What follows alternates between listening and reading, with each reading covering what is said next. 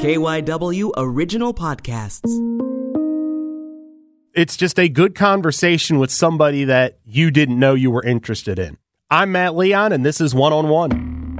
We have 3 games left. The rumor has it I was not going to be called up. So, I was kind of preparing to go home, and the manager calls me in the office. He says, "Mickey, have a seat." And I'm like, all right, what the heck's going on here? And he goes, the Phillies just traded Tommy Herr. You're going to the big leagues. They have a doubleheader tonight, and you're starting the second game. And our guest this week, former Phillies second baseman Mickey Morandini, key member of that 1993 National League pennant-winning team, now a club ambassador for the Phils. Mickey, thanks so much for taking the time. Oh, thanks for having me. Looking forward to it.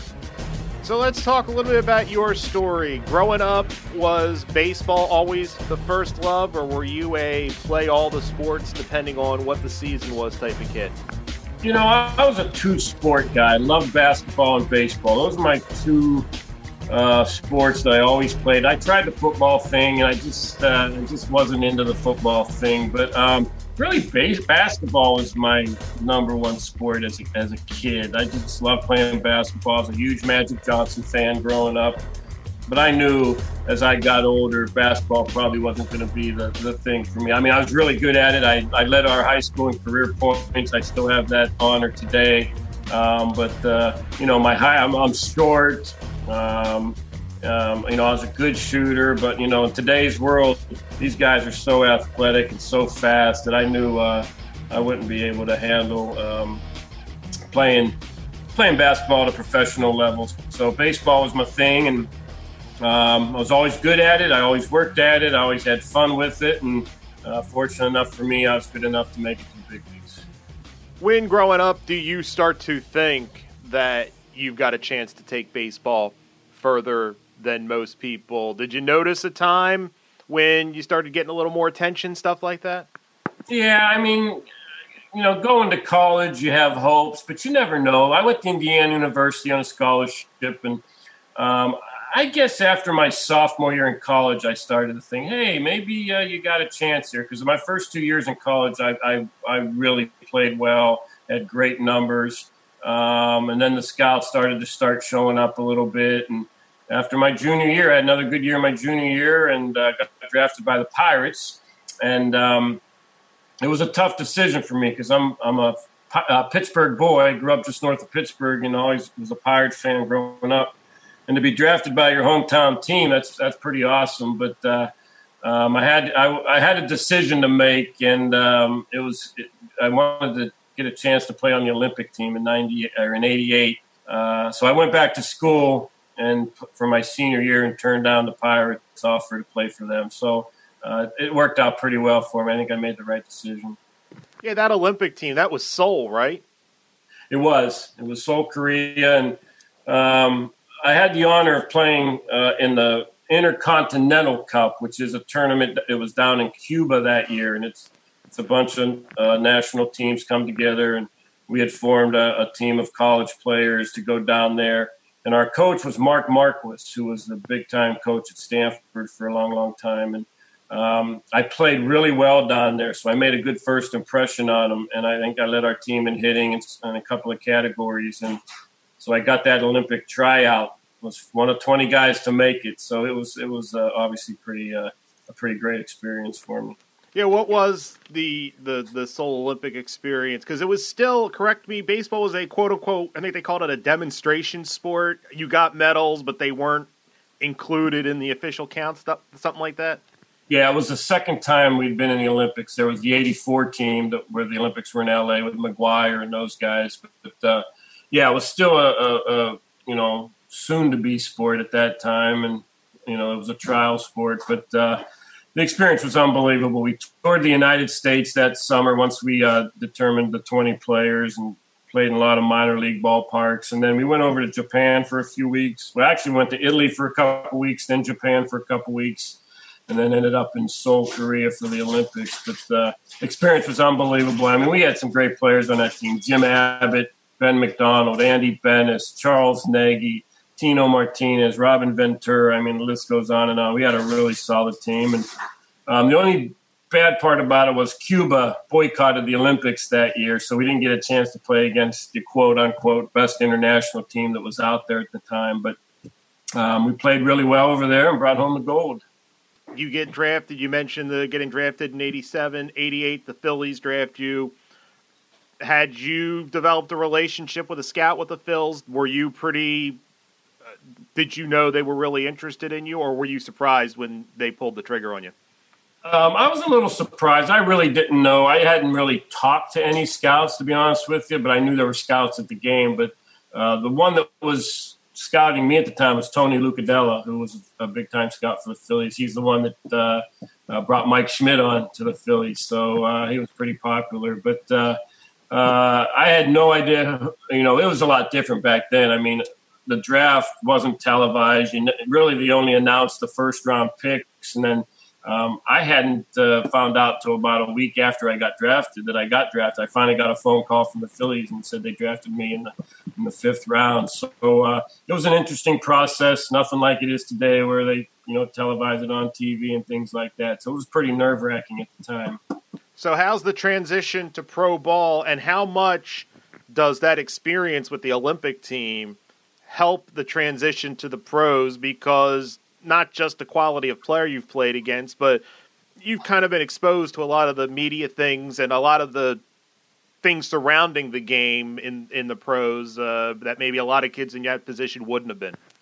Yeah, I was as prepared as I could have been, and it was the Olympic experience that gave me that preparation. As you said, the media was always following us. The travel was pretty rigorous, so I got that under my belt for about 4 months. Dealing with teammates and roomies and all kind of different things, and playing, like you said, playing against the best competition in the world, really. So. Some of those national teams are probably obviously a lot better than an A-ball team or AA team over here in the States. So I played against a lot of great competition, and I was prepared. And I came into spring training in '89 and, just continued to play well. I made an impression in Spartanburg, South Carolina in A-ball, and moved up to Clearwater in the middle of the summer and played well there, and got another call up to AA in early August, and just played really well. I think I hit 360 in AA to finish off that year. So I made a really good impression on the organization my first year in the minors. When you get the call that you're going to the big leagues, do you remember the when and the where? Oh, absolutely. I don't think anybody ever forgets that. They have the September call-ups, and so it's 1990. I played in Scranton in '90 with AAA, and I just started to learn second base. I was a shortstop up through AA, and coming into my AAA season, they wanted me to move to second base. So I was still learning the position, and so it's we have 3 games left in the AAA season, and the rumor has it I was not going to be called up. So I was kind of preparing to go home and take a little break and spend my winters at home. And the manager calls me in the office right after batting practice. It was Bill Dancy, and he says, "Mickey, have a seat." And I'm like, "All right, what the heck's going on here?" And he goes, "The Phillies just traded Tommy Herr. You're going to the big leagues. They have a doubleheader tonight, and you're starting the second game." So it was obviously all kind of emotions are going through you at that time. You're nervous, you're happy, you're excited, you're scared to death. And so I packed my bags, drove to Philly, and I get there in the middle of the first game, and they were playing the Padres, and I end up pinch hitting in that first game, and I think it was the 8th or 9th inning, and I my first at bat was against Eric Shaw, and I hit a line drive on a full count to Freddie Lynn in left field at the time. And then the game went extra innings, and I got my second at bat off Greg Harris. I singled to right field. Next batter bunted me over, and John Kruk singled me home for the winning run. So I go from AAA, playing a game, getting ready to go home, to getting my first big league hit and scoring the winning run in my first game, which was obviously pretty exciting. How long did it take for it all to feel real because of just that kind of whirlwind? I mean, Was there a moment sometime that week when you kind of take a step back and look around and like, oh my goodness, I'm in the big leagues? Well, I know I did that when I walked into the clubhouse and I walked into the dugout for the first time. You know, you're looking like, oh my God, here I am, I did it. And but you know, a lot of times they say it's a lot easier to get there than it is to stay there. So my main concern was trying to make an impression in that 1 month I was going to be there. And to be honest with you, I didn't make a very good impression. I really struggled offensively. I was hitting about $150 with 2 games left, and we're playing the Cubs, and I got to face Maddox and Bilecki, one really good pitcher, and Bilecki was pretty darn good back in the day too. So, I'm hitting 150, and I'm going home in a couple of days, and obviously that's not going to be a very good confidence boost over the offseason. I go 4 for 4 off Bilecki and 2 for 4 off Maddox, end up 6 for 8 that weekend, and my average jumped up to almost 250. So that was really a big moment in my baseball career where I went home and said, all right, instead of thinking, man, I don't know if I belong in the big leagues or not, to thinking, hey, I can do this, and that offseason was very important for me. So you become basically a regular position player, a regular second baseman. Before we get to did you think you would eventually end up at second base? You'd mentioned you had been at shortstop. Yeah. Did you think that was your future, or did you think you'd end up at second, or maybe something more versatile where you could move all over? I always thought I was going to be a shortstop. I was a shortstop my whole life up through Double-A, really. And, they said that they just didn't think my arm strength was going to play in the big leagues. And they were like, if you want to get to the big leagues faster, I think you can get there faster playing second base. So I'm like, all right, let's do it.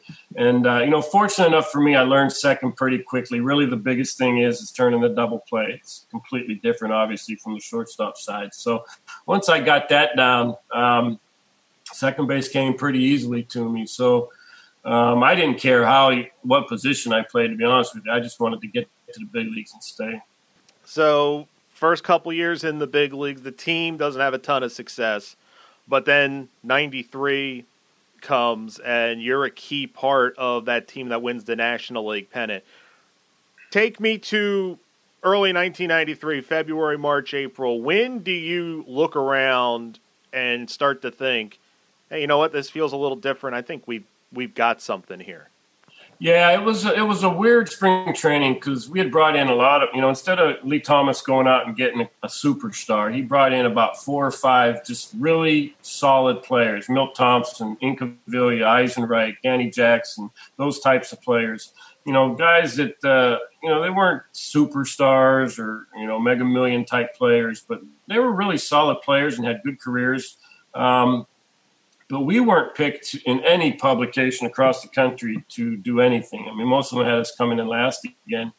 And we had an incident in spring training, late spring training. We were playing the Cardinals, and Donovan Osborne hits a couple guys, ends up hitting Dave Hollins.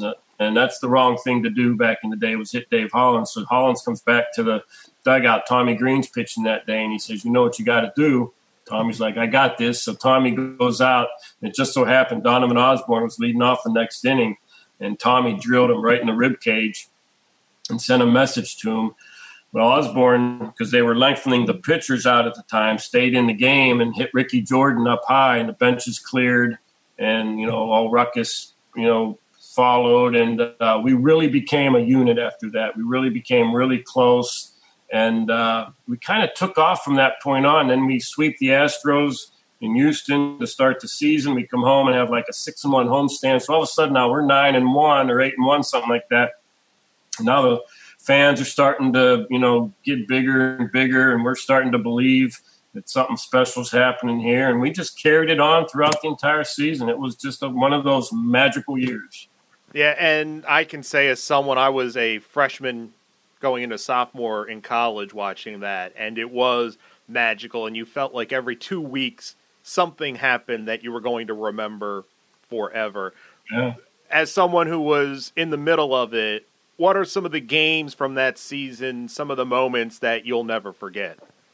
Yeah, there were a lot of games that year that stick out in my mind. We had a West Coast trip in May where Milt Thompson made a leaping catch over the fence to save a grand slam, and we ended up winning that game. The next day, I make a diving catch up the middle with Mitch on the mound trying to get a save, turn a double play, end up winning that game. We had a game against the Giants. Brian Hickerson on the mound, left-handed pitcher for the Giants. We're down 7-0 at home. And I think it was Wes Chamberlain hit an absolute bullet up the middle, and he just happened to stick his glove up and catch it. And he looks in our dugout and slams the ball down as he's looking in our dugout, and we didn't like that very much. We ended up coming back and winning that game late in the game. And then the Mariano Duncan home run off Lee Smith as the Cardinals were starting to make a little run at us. And then obviously the 4:41 a.m. doubleheader game where Mitch hits the base hit. But there were so many games that stick out in my mind from that year. And then obviously Game 6 of the Braves NLCS game where I hit the triple down the line to kind of seal the win. That's probably the one that sticks out the most. What was that year like? Because one of the things that was interesting about that year, you and Mariano Duncan platooning at second. You had platoons in the outfield, and it just felt like that entire season, everybody knew exactly what was expected of them. Everybody knew exactly when they were going to play, who they were going to play against. How big was that everybody had roles that were really kind of cemented in almost from opening day? That was huge. It was huge. And the 6 guys that were platooning, me, Dunkey, Wes and Eisenreich, and Milton Inky, we all bought into it. And that was huge because, you have athletes that don't buy into what your manager's trying to do. It can obviously create a lot of frustration in the clubhouse. But we all bought into it, and it helped that we got off to such a great start. I mean, that's obviously if we were 1-9 at the time and we're all platooning, who knows what would have happened. But, we get off to that 9-1 start. Everybody's playing. Everybody's happy. Everybody's playing well. And it worked. You don't see it work very often, a platoon like that. But it worked for us. And then part of the reason it worked was because, all the lefties just crushed the right-handed pitchers and all the right-handed hitters crushed the left-handed pitchers. So it was one of those years where everything worked. But you give a lot of credit to Jim Fregosi. He was a great manager. He knew how to use his talent. He knew how to put his players in position to succeed, and that's kind of what he was doing with this platoon system. Was he's putting his players in a position to succeed, and like I said, it worked. And we had a great leader in Darren Dalton, who's for me was the all-time ultimate clubhouse leader. And like I said, everything just meshed. We got along well, and obviously, like I said, winning helps. Time to take a break on One-on-One. We will have more with former Philly Mickey Morandini right after this. Hey everybody, it's Cherry Gregg here. You may know me around town as KYW News Radio's community affairs reporter, but every week I produce and host Flashpoint, a podcast where we highlight the hot topics in Philadelphia, local newsmakers and change makers burning things up in our region. From gerrymandering to gender equality and policing in schools, we'll walk you through the flames on Flashpoint. It's available wherever you downloaded this podcast that you're listening to now. So subscribe. Thanks so much. And we are back on One-on-One. Our guest this week, former Philly Mickey Morandini. So let's go to the playoff series, the NLCS against the Braves. You guys win the first game, lose the next 2.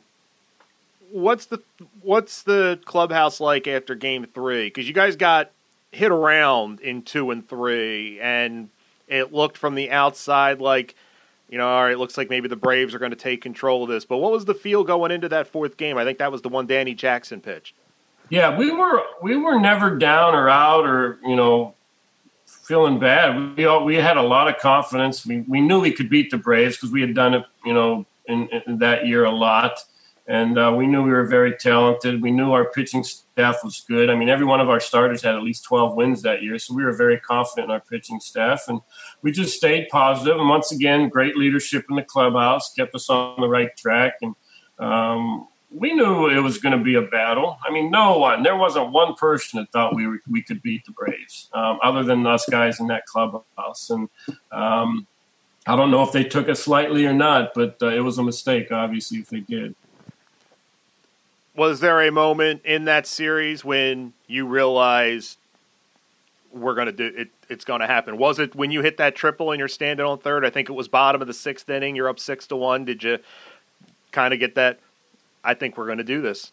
I think when Lenny hit the home run in Atlanta in Game 5 to give us the win, I think that's when we really felt like, all right, this is going to happen, because that gave us the 3-2 lead, and then we were coming home, for a game. So that's when I think everybody was like, all right, this is ours for the taking. And we knew we had to face Maddox, who obviously was an unbelievable pitcher, but we had some success off of him. And I hit the line drive off his leg in the 1st inning, which I do think made an impact on that game. And I think he started to feel that later in the game. And he left a couple pitches up to Hollins and Dutch, and then he hung a change up to me. And, it was just to play at Vet Stadium in front of 50,000 screaming Philly fans. I'll never forget it. There will never be a feeling like that again. Yeah. How long did you guys, were you able to bask in that? I mean, obviously that night, how many days was it just kind of this celebration of what you had done? Still had work to do, but you guys had done something special already. I really think that night we were so focused on getting to the World Series and winning the World Series. We had fun that night, that's for sure. But the next day, we didn't have a lot of time to, party and enjoy it. We knew we had to face a Blue Jay team that was unbelievable. That offense they threw up there was, nothing but all-stars and Hall of Famers. So we knew we had another challenge, a big challenge, and once we beat the Braves, we moved on and we're ready for that next series.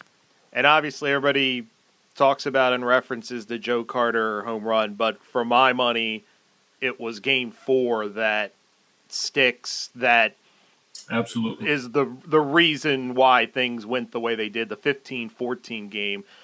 We talk about all the good time. What was it like being around there where you guys just never could quite shut the door? A historically offensive team. That Blue Jays team, like you said, was loaded. But how difficult was that? That was devastating. It was. That loss was devastating. It was a crappy night. It was rainy all night, misty. It was chilly. But we had that 14-9 lead going into the 8th, and we're thinking, all right, this series is tied. We're in good shape. We got Schilling on the mound, coming up here. Things are looking good for us, and we just couldn't hold it. The Blue Jays lineup just kept coming at us, and we just couldn't hold that lead. And it was devastating. 2-2, obviously, and I'm not saying anything real wise here, but 2-2 is so much more important than 3-1. It's so hard to come back from a 3-1 deficit. I don't care who you are in baseball. And, it was the most devastating loss of that series. And as you said, that was more devastating than the home run from Carter. I believe it too. After Carter hits the home run, did you guys think, obviously there's the devastation of losing the World Series, but there's the context of what a special season it was. Do you think you'll be back, or deep down do you feel like this window for this group was pretty narrow? Well, within a time frame after the game ended, I don't think anybody thought about the following year. We were devastated. That clubhouse was about as quiet as I had ever seen it. Everybody's heads was down. There were even some tears shed in there. That's how devastating of a loss it was. But I think we felt we could come back and do it again. We were an older team for the most part, but not old, in the sense that most guys are in their 40s. We still had guys in the primes of their careers, and, like the platoon players, we were all, healthy and fairly young and, 30. I was 27 at the time, I believe. And, Milton, Inky, and Ivy were probably in their, 32, 33, something like that, which in baseball is not super old. So I think we felt like we could come back, but I think injuries really took a toll on us in 94 and kind of wiped that thought out pretty quickly. You make the All-Star team in 1995. What was that experience like? Awesome. You have goal. I wasn't a big goal guy because I think goals sometimes puts a lot of pressure on you to to do things. I just wanted to go out, play hard every day, try and win every game. But to make the All-Star team, it was pretty special. We went out to Texas where the All-Star game was, and I'm in the same locker room with Barry Bonds and all the great players. It was special. I really enjoyed it. It was weird because that All-Star game, we had 3 hits as a team that All-Star game. They were all 3 solo home runs, and we ended up winning the game 3-2. So it was awesome. I thoroughly enjoyed being on the same field with those guys. It was truly remarkable. So you spend most of your career with the Phillies. In December of '97, you get traded to the Cubs for Doug Glanville. Did you, I don't know if anticipate the word, did you have a feeling that something might be up, or did that hit you out of left field? That kind of hit me. Like I said, I wasn't a big goal guy, but one goal I had was I was creeping up on Tony Taylor's most games played at second base at the time. I think I was about 180 away or so. So it was a very reachable goal. And then I get traded. Now I will say this, if I had to get traded, the Cubs was the team I would want to get traded to, for the reason is I lived just south of Chicago. My wife grew up in Valparaiso, Indiana, so we weren't far from Chicago. That's where we lived in the off season. So it was good for me to get traded there, because then I could live at home and didn't have to disrupt the young kids and things like that. But it was disappointing because I loved playing in Philadelphia. I had a good rapport with the media. I had a good rapport with the fans. I think they really enjoyed the way I played the game. And then I get traded. And it was 3 days before Christmas. So I don't know if it was a good Christmas present or not, but it surprised me. I'll say that. When do you start thinking about the possibility of coaching, managing? Are you still playing as your playing days are winding down and you think that might be something I could be interested in, or was it kind of a separate conversation that comes when the opportunity arises? Yeah, I think it was a separate conversation. I had a torn rotator cuff that kind of ended my career. I really wasn't quite yet ready to hang it up. I was 34 and I was in Blue Jays camp, and I had a torn rotator cuff, and I tried to play through it in spring training and just couldn't. It was too painful. So I had to make the decision at 34. You want to go have surgery and go through a year's rehab and try and come back at 35. I had 3 young boys at the time. So I made a decision that, maybe this was my calling. It's time to move on from baseball. And it's never an easy choice. You always hear most ball players want to go out their own way, when it's time. They don't want to go out with an injury. So I wasn't fortunate enough to be able to do that. But, I stayed away from the game for about 8 or 9 years, and Ruben Amaro called me, and I think as time went on, I started thinking about coaching, because I coached my kids in all their youth activities, travel ball, things like that. I coached some high school baseball for 4 years after that. So I started to think about coaching professionally, and then Ruben called me and said, "Hey, we got an opening in the minor leagues as a manager. Would you be interested?" And the more I thought about it, I was like, you know what, it's time. My kids were a little bit older now. I felt that they could deal with me being away for a little bit, and I jumped on it, and I really enjoyed it. I really loved coaching.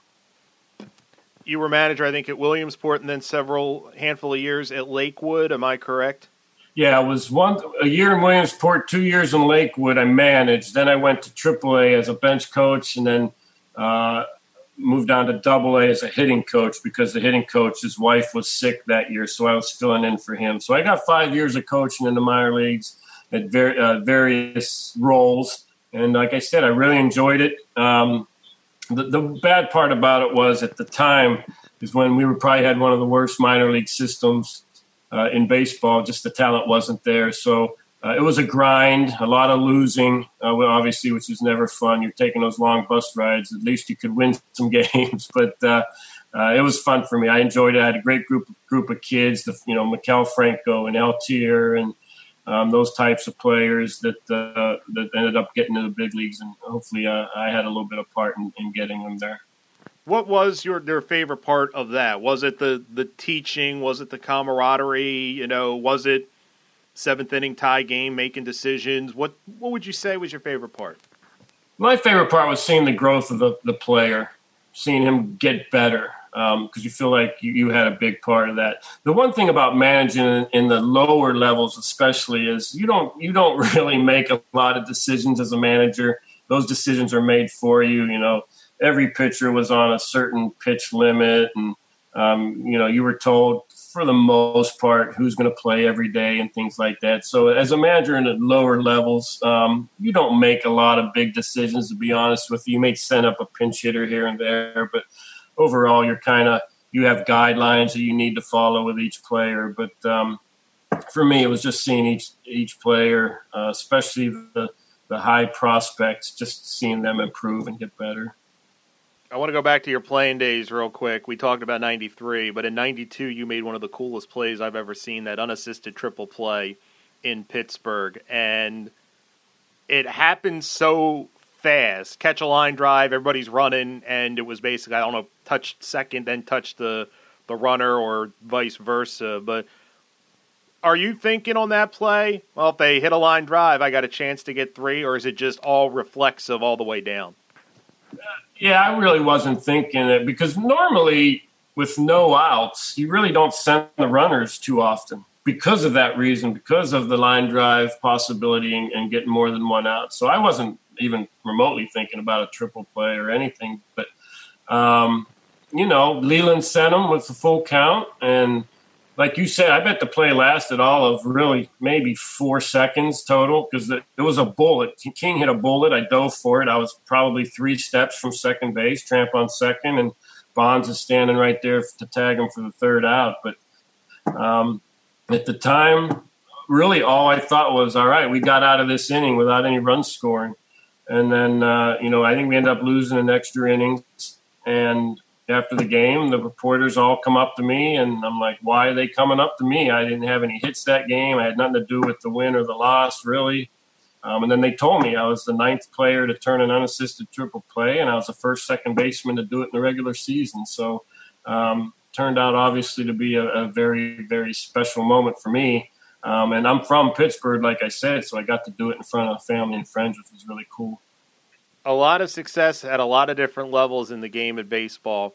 How do you look back on your career to this point? Because, obviously you're still involved, but how do you look back at your years in the game? I look back and say I got the most out of my talent. I really did. I'm a 5'11" guy that didn't have a lot of power, didn't have the strongest arm, could run. I had some wheels, but I'm by no means the fastest guy that ever played the game. So I got the most out of my ability. I worked really hard at it. But I look back at my career, I won an Olympic gold medal. I'm the 14th best defensive player in the history of baseball, which is really cool.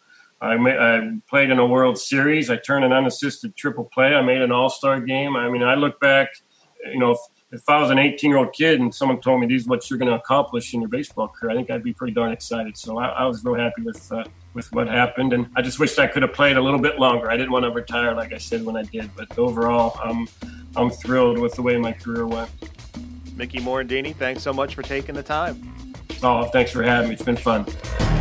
And that will do it for this episode of One on One. Want to thank former Philly Mickey Morandini for being our guest. If you want to help us out, if you like the podcast and you listen on Apple Podcasts, go ahead and leave us a rating and a review. We would really appreciate it. You can follow the show on Twitter at OneOnOnePod, and you can follow me on Twitter as well at MattLeon1060.